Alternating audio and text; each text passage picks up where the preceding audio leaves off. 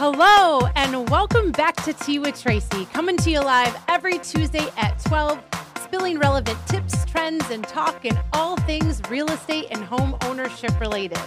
Today, our topic is to coincide with May, which is National Deck Safety Month. So if you are a homeowner or you are considering purchasing a home, you won't want to miss this episode because we're going to be talking to certified deck inspector. He's also a certified home inspector as well as a licensed builder. We're going to welcome back to the program my favorite home inspector, Mark Pichet. Hi, Mark. Hello. How are you? I'm doing great, and you? Great. Thank you so much for joining us today. Thank you for having me. So today we're going to be talking decks. May is National Deck Safety Month. I had not heard of National Deck Safety Month until you had mentioned it to me a couple of weeks ago. So what is National Deck Safety Month, and how did it start? It's a program that started probably 20 years ago now, Okay. but they're really pushing it. It's to help educate the consumer about the pitfalls in the deck that can cause damage and collapse. Just a side note here, I don't know if anybody's noticed, but today on the news, there was a deck collapse in California yesterday that injured 9 people. Oh, wow.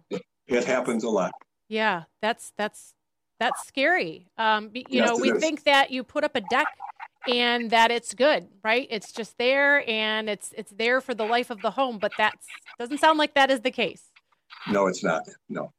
So what are some things that someone should be looking for if you have a deck? I personally do not have a deck, but I have had homes with decks in the past.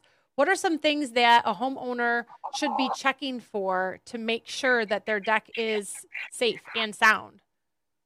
Well, there's a lot of things. I mean, the consumer can only look at the deck and see a few things. A couple of them are any of your metal connections, which is nails, screws, your joist hangers and stuff like that are rusting. That's a problem. If the deck boards are starting to check, that's something you should keep an eye on because that's a sign that the wood is nearing the end of its life. Some of the other things are flashing, your handrails being loose and that. But I have a checklist for consumers. If they want to email me, I'll send them a copy of it. My email is mark@homeinspectionsbymark.com, and I'll get that right out to them. Okay, and we can put that in the comments as well. That way, if you want a copy of that, Mark can send that to you. Yeah. So there's a checklist, but if someone doesn't want to just check it on their own, they can also have you come out and you can do deck inspections.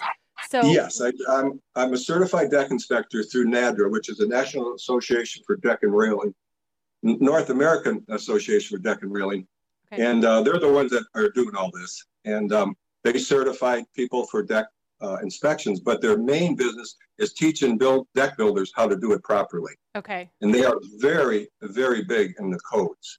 Okay. They've been doing the 2021 code book that will be coming out. Most of that came through this NADRA association. Okay. And it's very good. It's tough.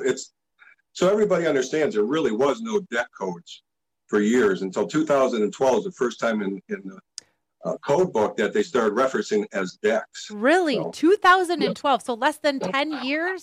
There's been no code. Someone can just go do whatever they wanted to put up a deck.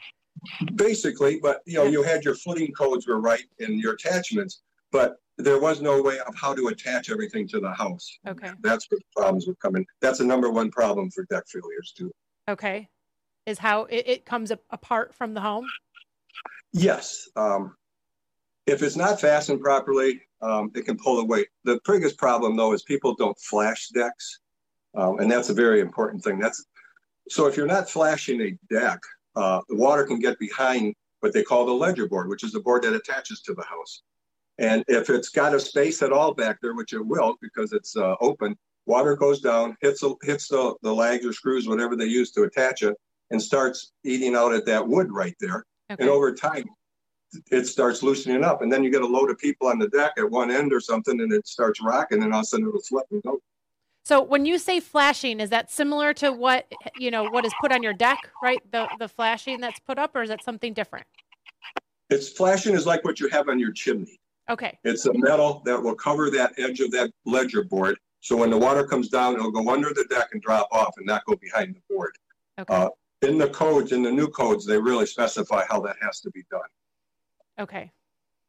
And if following this new code, so if you have a deck that is put on, well, you said 2021. So moving forward, as long as you're hiring somebody who is licensed and following code to put your deck up, then they're going to be, following this code, which has added safety measures in. Correct. It's building it right is really what it boils down to. A lot of people build their own decks. There's nothing wrong with anybody doing anything around their house if they know what they're doing or find out how to do it. Then you can get these guys that are so-called professionals, which create a lot of problems. Through my experience in the home inspection business, I've run into quite a few decks where the footings are being heaving from frost. And that's a real problem. I mean, that means definitely they didn't do their footings right. So that's a deck that's ruined. You got to start and take it down and start over again. Oh, and that can be expensive. They're not built right. Right. So if someone is not comfortable putting up their own deck, they don't know what they're doing, they want to hire somebody who's going to do it the right way, what is something that they should be asking or looking for in a deck contractor? Well, if he's certified through this company, he's going to do it right. That's one thing. It's NADRA.org is their email. And you can go in there and find builders and inspectors through their website. But you definitely want them to pull a permit. You definitely want to watch and make sure they do the footings. That's the number one thing that has to be done right. And there's different ways you can do footings. And then to make sure the city comes out and inspects. That's a key. Because a lot of times people will say, "Oh, I got a permit," and then you're at work and they say, "Yeah, he came out and he's passed it," and you don't know. So just make sure there's paperwork there that he signed off on. Okay.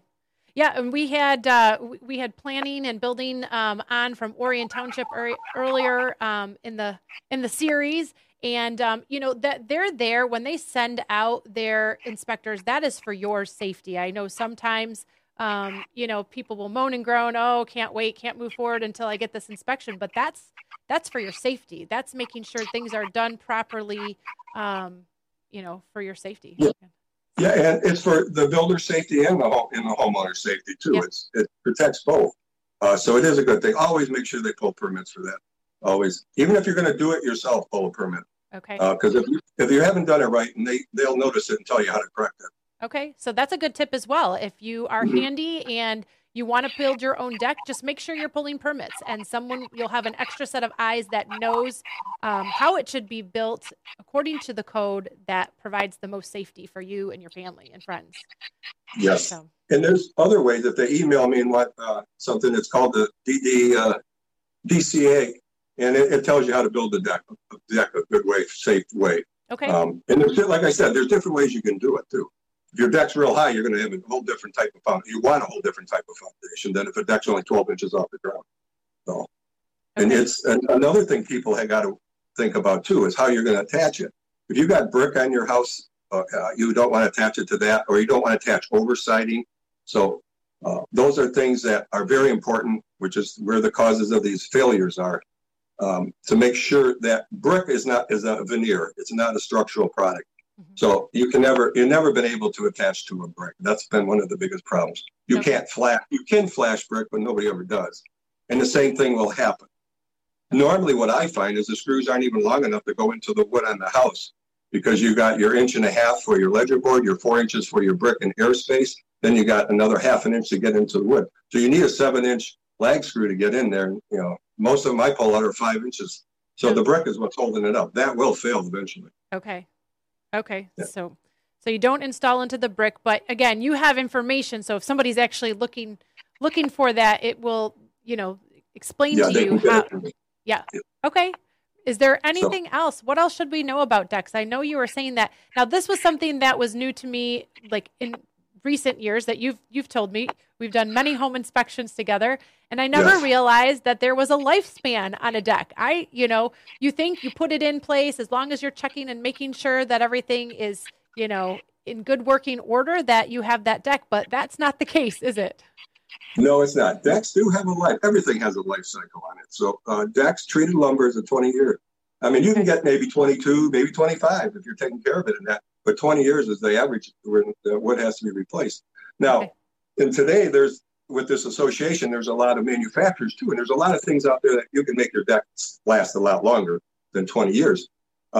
You can tape your top of your joists so no water sits on them. You flash everything properly there. You tape your top of your post when you cut them in that. So there's a lot to do them right.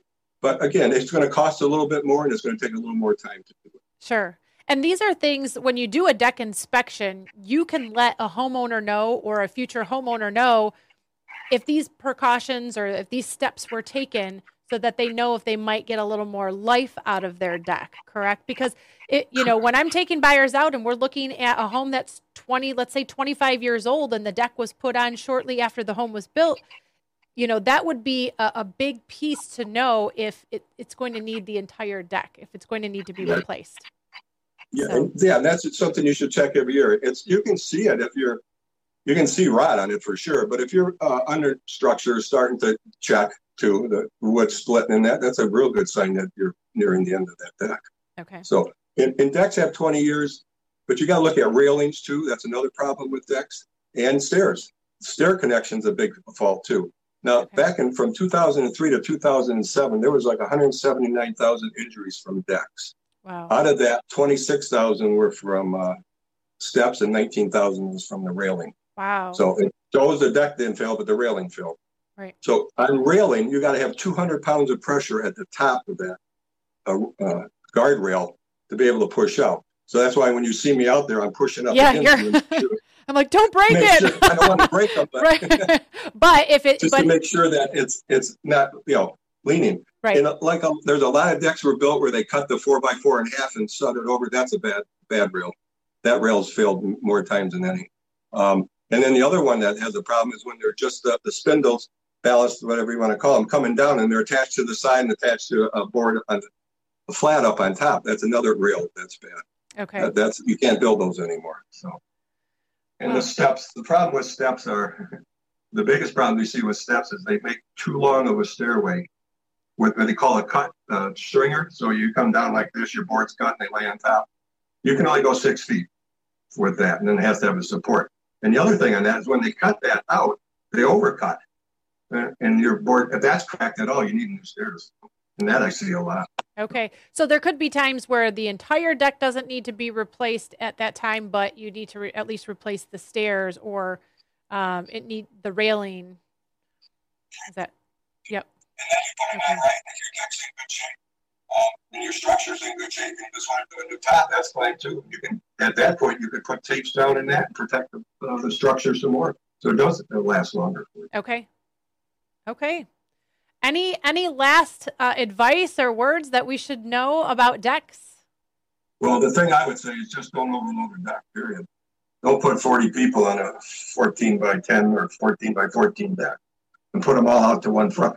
The ones I've seen on decks is they're all out at the end of it taking a picture or something, So you got all of that weight out here, and you got a 20-year-old deck that's been not flashed in there. It's going to pull out. There's no doubt it will pull out. So that's what happened to that one in California yesterday. That's what it looked like anyway from the picture. So see, and that's something that most of us we wouldn't even think about. I mean, the deck you walk outside, it's all part of it, and you don't think about that. So. Well, thank you for coming on and sharing with us today. If you would like to have your deck inspected, or if you, you're getting ready to purchase a home and you want to make sure that deck is sound, get in touch with me. I'll get you in touch with Mark, and we'll make sure that that it all checks out. So, all right. Well, thank you so much for joining me, Mark. And starting next week, I'm going to be doing a 3-week series on environmental issues within the home. So we're going to have professionals come on and talk about radon, mold, and then we're also going to be talking septics, and water. So stay tuned for those. Thanks again for joining us, Mark, and we'll see you all next week on Tea with Tracy. Bye-bye.